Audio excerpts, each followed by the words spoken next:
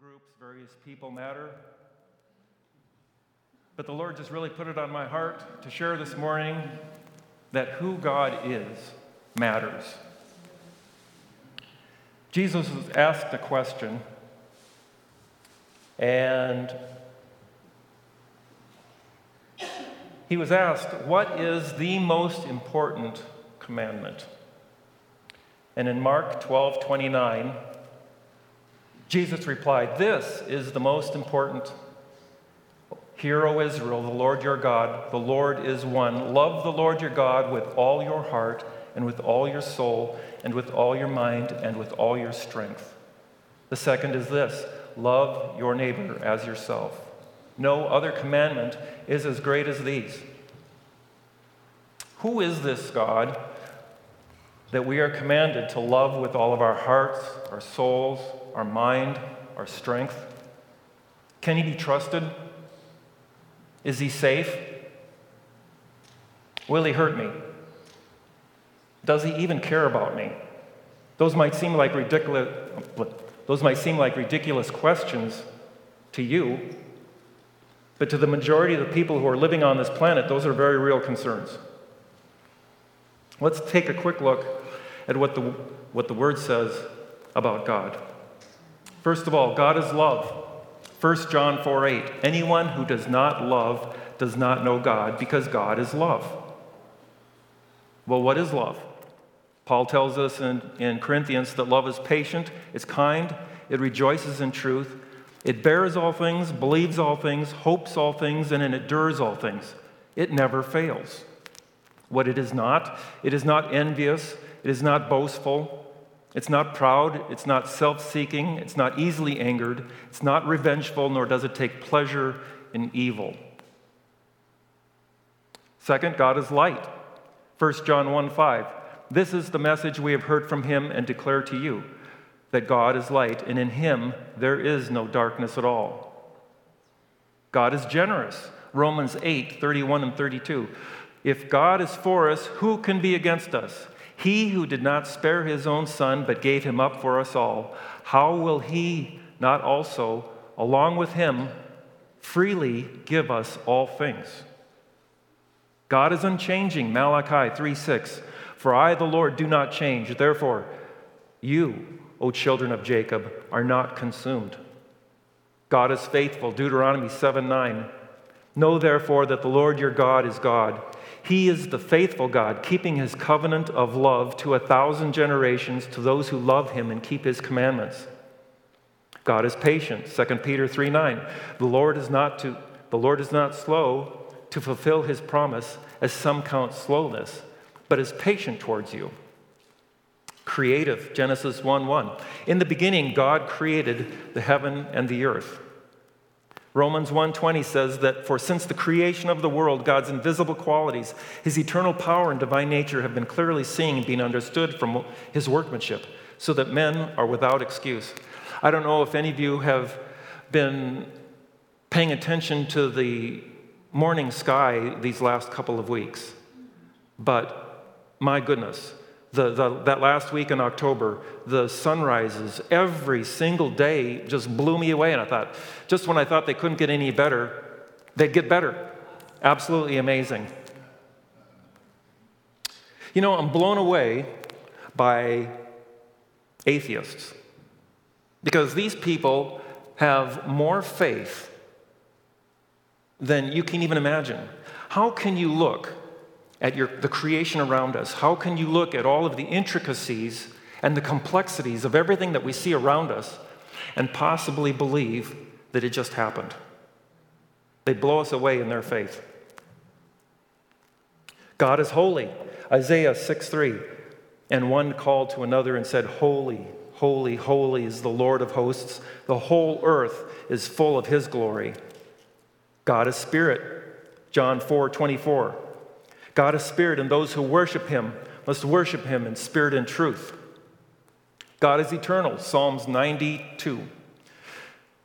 Before the mountains were brought forth, or ever you had formed the earth, the world from everlasting to everlasting, you are God. Merciful. Romans 9. 15 through 16. I will have mercy on whom I have mercy. I will have compassion on whom I have compassion. So then it does not depend on the man who wills or on the man who runs, but on God who has mercy. I looked up mercy. Mercy means to be disposed to pity offenders and to forgive their offenses, unwilling to punish for injuries. God is compassionate, Psalms 103:13. As a father has compassion on his children, so the Lord has compassion on those who fear him. I looked up compassion. A suffering with another, painful sympathy, a sensation of sorrow excited by the distress or misfortune of another, pity, commiseration. God is infinite and without origin, Colossians 1, verse 17. And he is before all things, and in him all things hold together. God is self-sufficient, Acts 17, 24 through 25. The God who made the world and everything in it is the Lord of heaven and earth, and does not live in temples made by human hands, nor is he served by human hands as if he needed anything, because he himself gives life and breath and everything else.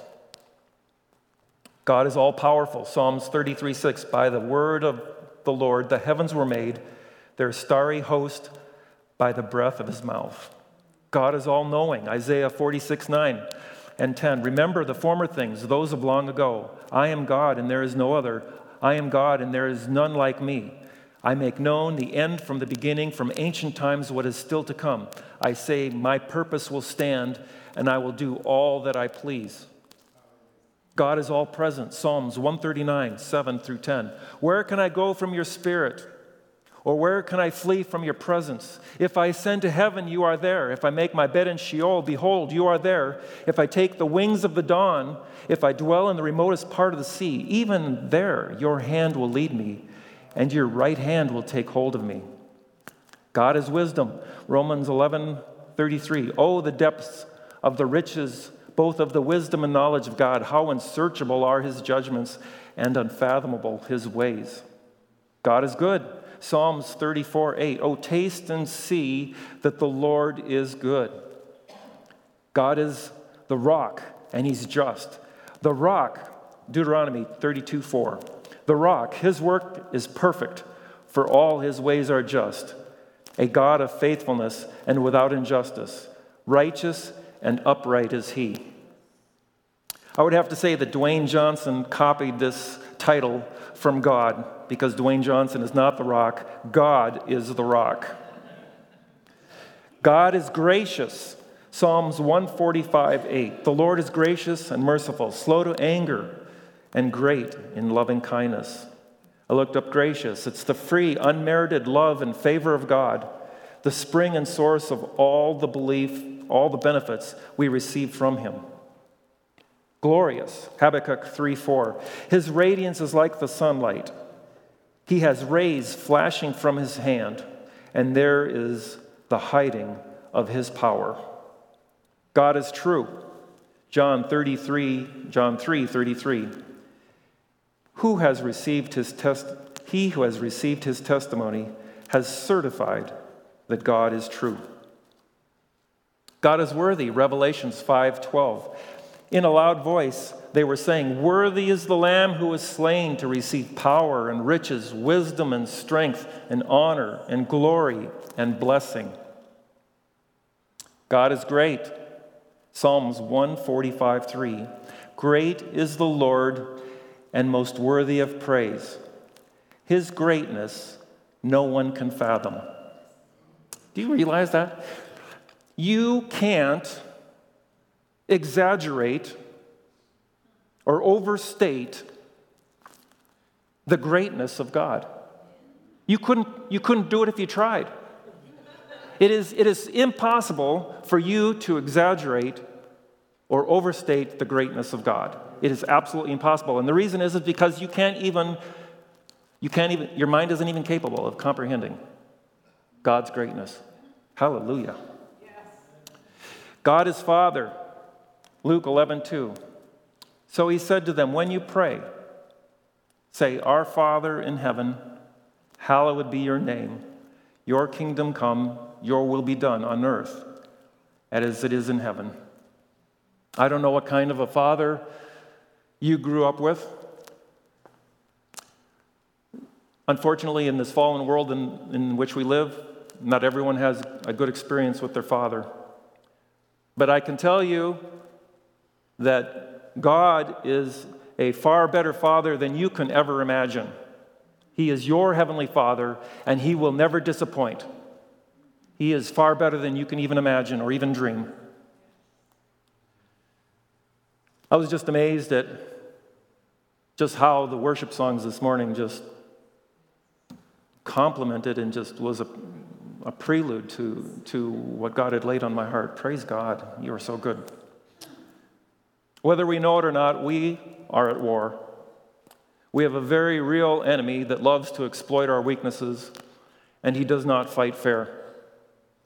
In a game of football, if one team happens to get their hands on the other team's playbook, that team is definitely going to have an unfair advantage over them.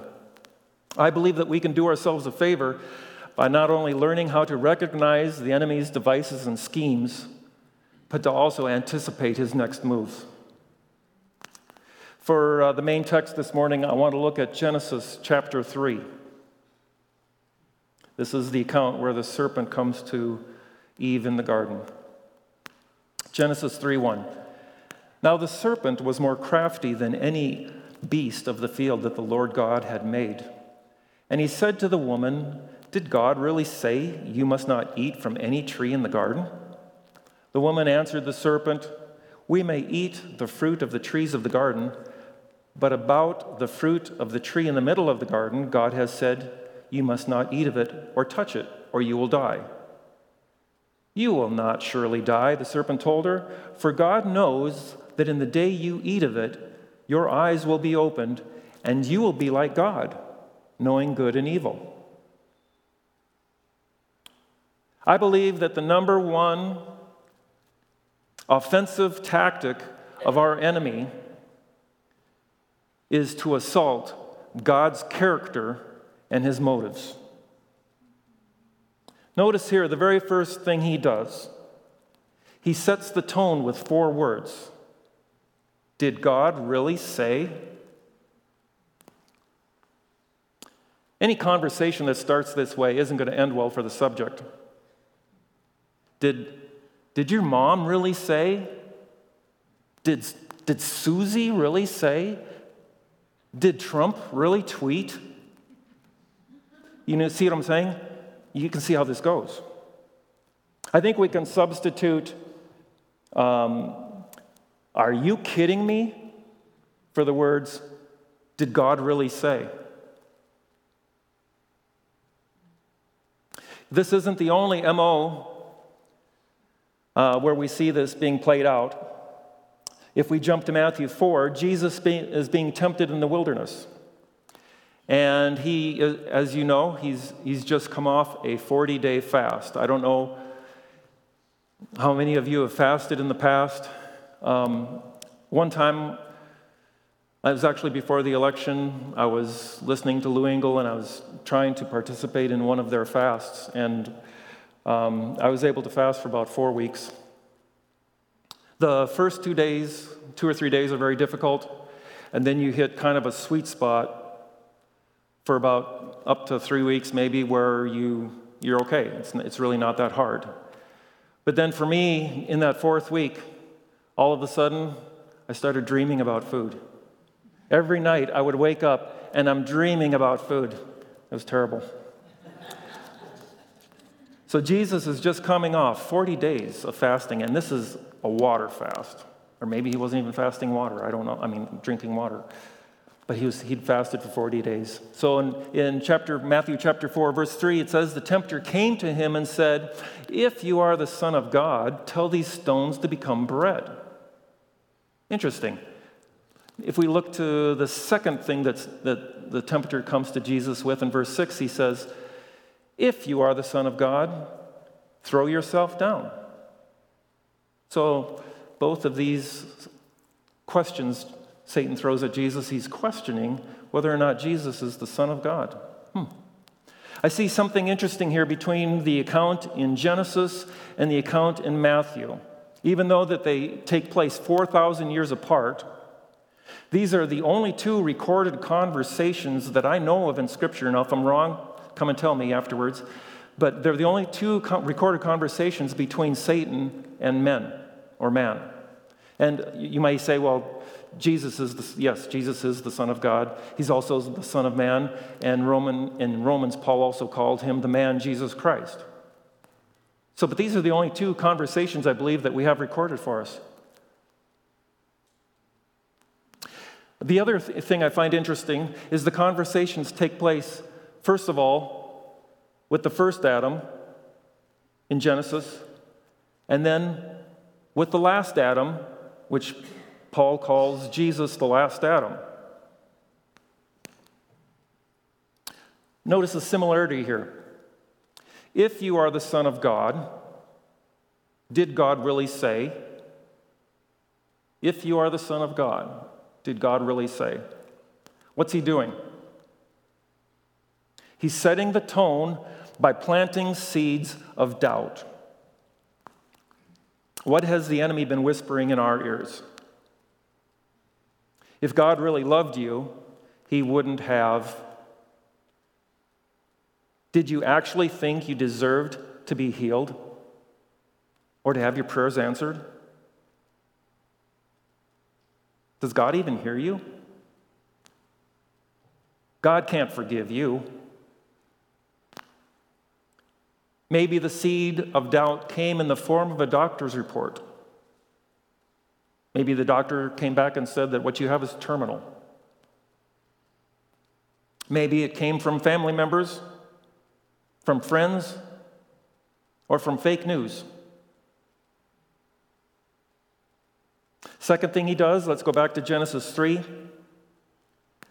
He lies about what God actually said by making a false implication. Did God really say you must not eat from any tree in the garden? Newsflash, Satan knew exactly what God had said. Let's just state the obvious here, that if we don't know what God says about our salvation, our identity in Christ, our healing, our finances, our purpose, or our relationship with Him, we're easy pickings. I'm sure Satan's head knowledge of the Word is better than ours, and he will twist it and misapply it and take it out of context. And I think we should give Eve credit here because she knew exactly what God had said. The third thing he does is he falsely accuses God of lying by lying. He says, "You will not surely die." This is an out-and-out, bold-faced lie. He makes himself sound like he has authority. And think about the implications of this. If God is a liar, he can't be trusted. If I can't trust God, then I probably need to take care of myself. I may actually need to protect myself from God. If God's lying, the devil must be telling the truth. Not only did they spiritually die instantly, but the process of physical death was set in motion. John 8:44. He was a murderer from the beginning, refusing to uphold the truth, because there is no truth in him. When he lies, he speaks his native language, because he is a liar and the father of lies. What language does he speak? He speaks lie. Doesn't matter what your language is, what language you speak, he speaks lie. That's the only thing that comes out of him, lies. Let's jump back to Matthew chapter 4 and look at the third time that Satan confronts Jesus. Matthew 4, chapter 8. Again, the devil took him to a very high mountain and showed him all of the kingdoms of the world and their glory. "All this I will give you," he said, "if you will fall down and worship me." I want you to stop and think for a second here. Do we really think that Satan would have kept his part of the bargain if Jesus would have bowed and worshiped. Of course not. How do we know? His lips were moving. Satan is a liar. If he says anything, it's a lie. The fourth thing he does is he falsely implies knowledge of God's thoughts and his motives. If we go back to Genesis 3, verse 5, for God knows, this should be a warning to us. For God knows, Romans 11:34 says, who has known the mind of the Lord, or who has been his counselor? There's no way that Satan knows what God is thinking or what his motives are. I want you to notice in this last section how he blends truth with lies. For God knows that in the day you eat of it, your eyes will be opened, and you will be like God, knowing good and evil. So, there was some truth there. The truth was, your eyes will be opened, and you will know good from evil. The lie, you will be like God. They not only did not become like God, but in many ways they became diametrically opposed to God and were separated from God. The implication here is that God doesn't really love you, that he is a selfish God who is withholding good from you, that he potentially could have a jealous streak and doesn't want any competition. So, what's the result of all this? Well, in verse 6, I don't believe I have a slide for this, but in verse 6 it says, when the woman saw that the tree was good for food and pleasing to the eyes, number one, a desire was stirred up that had never existed before. Do you realize that Adam and Eve had probably walked by these trees every day that they had been in the garden, because these trees were located in the very center of the garden. Up until this point, she'd probably never even given the trees a second glance. Second thing that happened was Eve's focus had shifted from God to the tree. It says that she saw that the tree was good for food and pleasing to the eyes. And the third thing that happened, a conflict between God and Eve was fabricated. And of course, Satan took Eve's side in this fictitious conflict. Just imagine if there had been fake news in the garden. The top stories might have been, God says no free lunch. God involved in cover-up plot. Or maybe fountain of youth found. Or God is a racist. So how effective was this tactic in the garden against Adam and Eve? Just imagine. Adam and Eve, they're completely innocent. Their consciences are cleared. They aren't dealing with guilt. They walk in the manifest presence of God on a daily basis. Daily. They have conversations with God like you have with one another.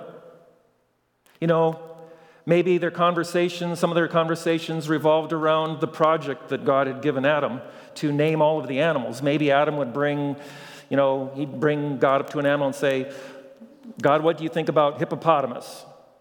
Or maybe they were asking questions about creation, like, how come birds can fly and we can't? Or how do worms breathe underground? Imagine having that kind of daily fellowship with God and still being fooled. It was very effective. That's why we spent the first few minutes here looking at the amazing and incredible character and nature of God. If we are not firmly established in who God is and what his character is like, we don't stand a chance against the attacks of the enemy. We have got to know him both from his word and experientially. Bill Johnson wrote a book called God is Good. He's better than you think, and that is so true. I believe that to the degree that we come to know God, to that degree we will experience victory and his manifest power in our life. I'll say that again. I believe that to the degree that we come to know God, to that degree we will experience victory and his manifest power in our lives. 2 Peter 1:3, his divine power has given us everything we need for life and godliness through our knowledge of him who called us by his own glory and goodness. He's given us everything we need for life and godliness. How? Through our knowledge of him.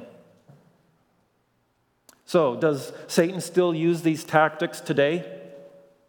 How many times have you or I, or do we know of someone who has experienced a personal tragedy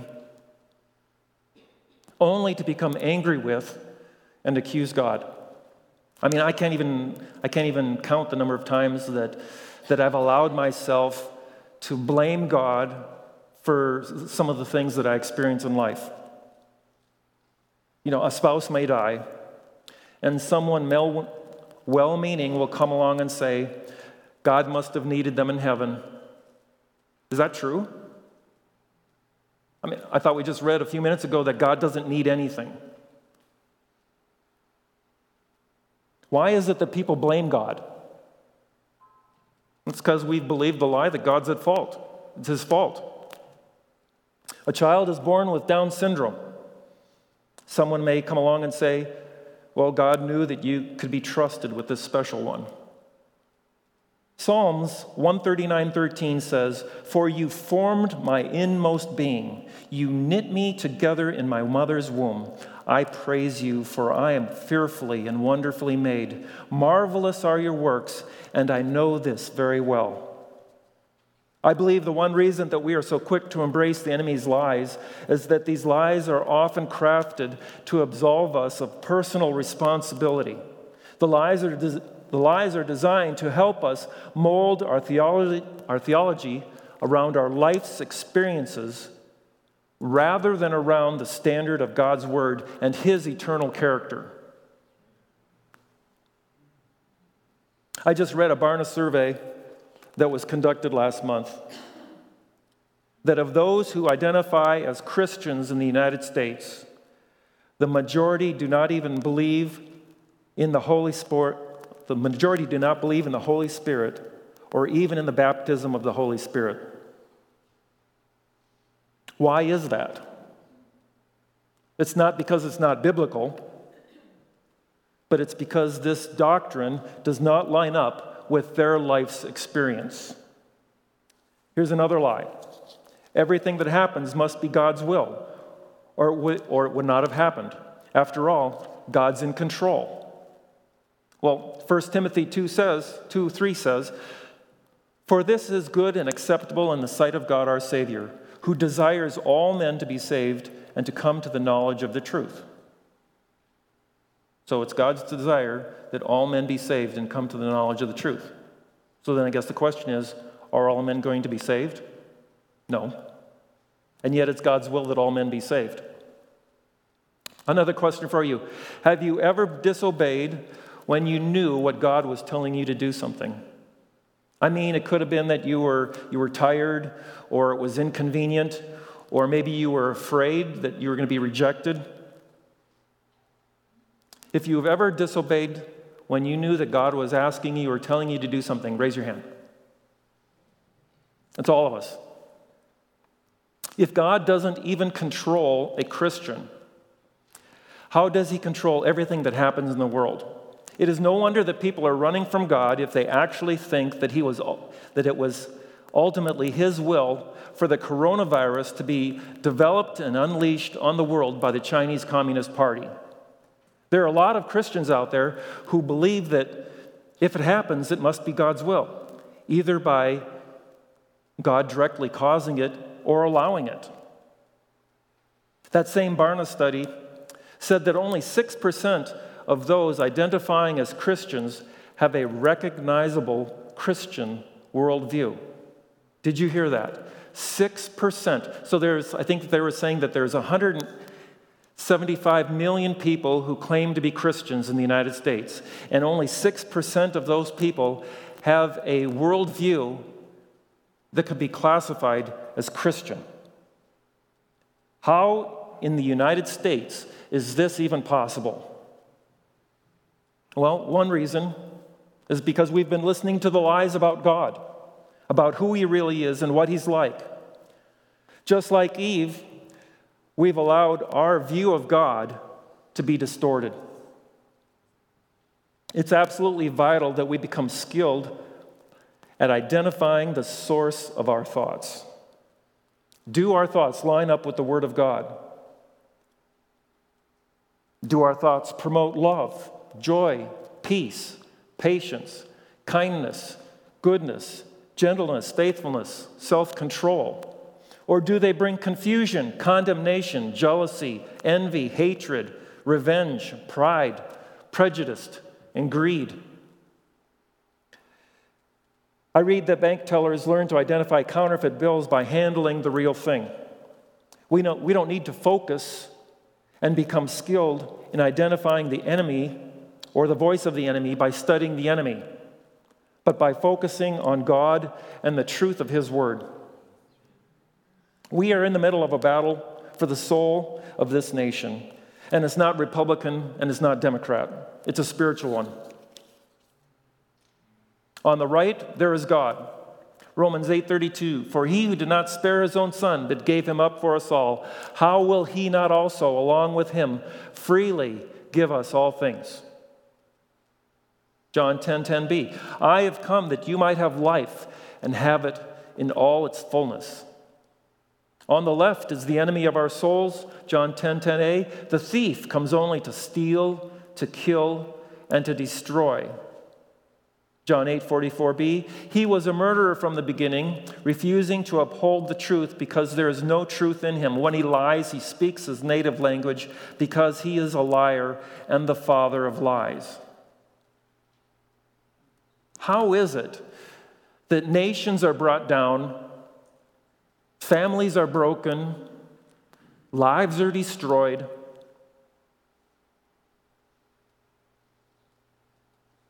By lies.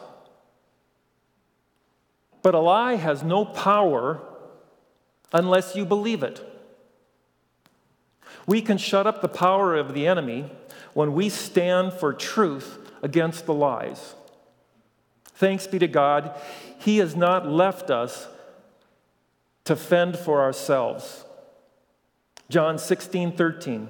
However, when the Holy Spirit of truth comes, He will guide you into all truth. For He will not speak of His own, but He will speak what He hears, and He will declare to you what is to come. He will glorify Me by taking from what is mine and disclosing it to you.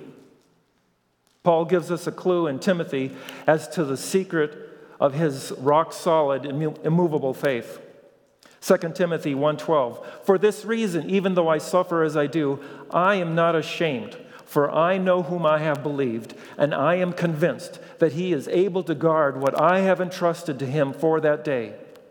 Notice those words, I know and I am convinced. Neither his circumstances nor the conditions around him were of any consequence. His faith rested completely on the character and the nature of his God. We would do well to imitate Paul's example, to know and to be convinced.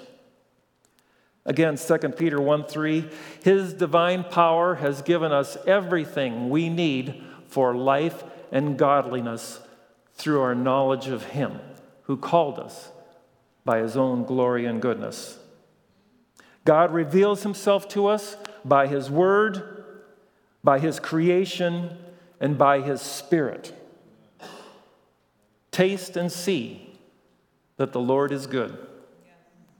Amen. Thank you, Jesus.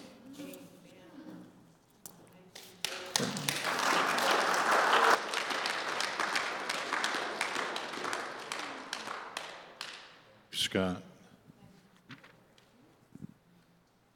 Thank you. Sarah, I'll have you come up this way. Now, that was a buffet of the word. We used to call it smorgasbord. And I'm so glad that we're getting it. It's taped and videoed so that we can go back and when you get something good that tastes really good, you want to go back for more, you know. And that's one that is worth watching again and hearing again till we get built up in the Word. It is so right, so true. I just say a big amen. Let's all say that. Amen. Hallelujah. And it just, you know, I've noticed that so often too with when I have a message and I know who the worship leader is going to be, but I didn't tell them the subject necessarily. Most of the time I don't. Sometimes I do, but so often they're lined right up. And another thing you find out is the ladies' prayer group that meets before the service, well, it's men too, over in this room to your left. So often they'll tell me, what unfolded in the service just flowed, we just prayed it out in the meeting before. And it's the Holy Spirit. He brings anointings. He brings it to us. Hallelujah. Thank you, Lord. And we receive that word. We just would receive it and act upon it, be doers of it. Thank you, Lord, this is how we are victors in the midst of deception, is by knowing you and your word. Hallelujah. So, Sarah, I'm going to have you share that announcement you have first. Yeah, you can use this.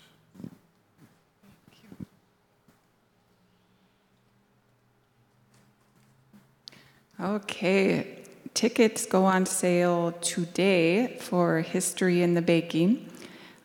Those performances are December 11 and 12, Saturday and Sunday at 2 o'clock. This is an original Christmas mystery full of laughter and surprises. Tickets are $5 each, and this will help cover the cost of some special surprises.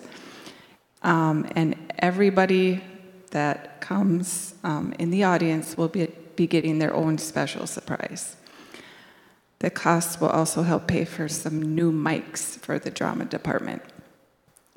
There is limited seating, so if you do get tickets and then plans change or someone you know who has tickets can't come, if you could please let me know, then we'll have that seat available for someone else.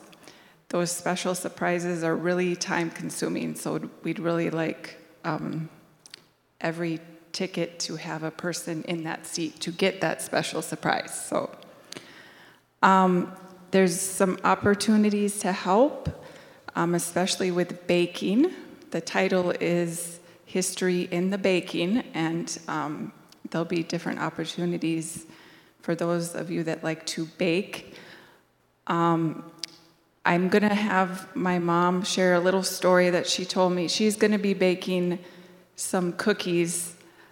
The idea is if there's a special memory you have, baking a special cookie with your grandma or your mom, and maybe there's even a little story behind it, if you'd be willing to bake those special cookies for this play,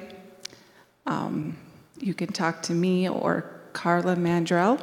I don't think she's here today, but I'm going to let my mom just quick share her little story about my great-grandma.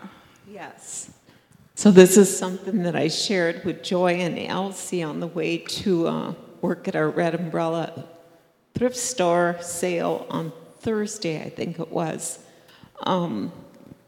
We've been hearing so much about, well, like the intermission, that's when we will need cookies. There'll also be cookies for the Yay, we get coffee and cookies. But all of a sudden I was sitting by my little quiet time spot and I thought, I wonder if I have a special recipe in my recipe box, which women I don't look in very often.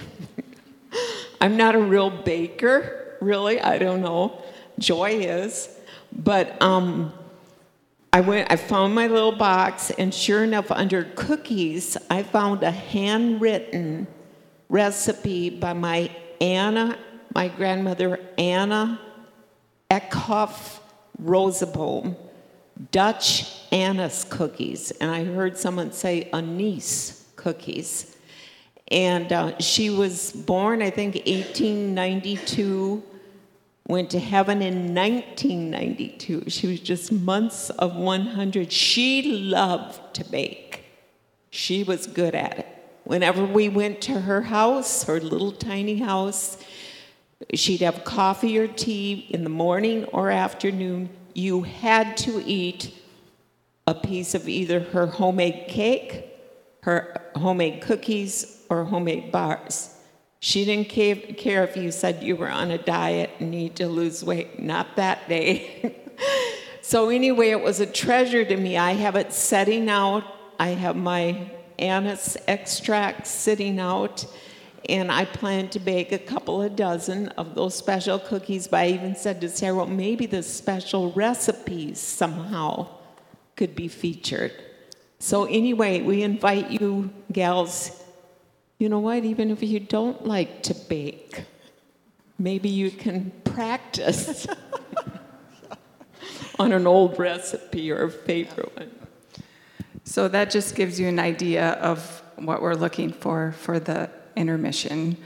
You can also help by just spreading the word. The ticket sales will be straight back in the foyer, and that's where we'll have posters and flyers if you want those. I think that's it. Okay, so you'll be in the foyer now then, all right? Okay, for that. I was just thinking of something. I don't think we have it in our announcements. Did you guys have a mic back there? For people that would just want to hear the audio, like of the messages, and we have archives of those. Where do they go to for that? SoundCloud.com /10strike. SoundCloud.com /10strike. Yeah. And so that's on there, you know. If you travel between work and home or whatever, you know, you can listen to that. For our giving, we have boxes in the back on the wall for our tithes and offerings. You could still give yet this Sunday for Carol Schlimmer too, by the way. This will be probably the last Sunday for that. Someone still had an offering, so we're going to do that yet today. Then we'll send that off to her. And I believe we'll have snacks following the service today, coffee and snacks. And we just cover all the deer hunters in prayer. Lord, we thank you for your safety. Gus came in with a big smile on his face this morning because he had shot up a big buck this morning. So we know what he'll be working on later. But God bless you all and keep you all, and he's walking with you. And keep meditating on that word that we just heard, okay? Listen again to it. Praise God. Just get into the word yourself and stuff. So we'll talk to you later. If someone needs prayer or would like prayer, good to see the Sharons back again. Hallelujah. In fact, why don't you come up here, Adam, I'd like to talk to you.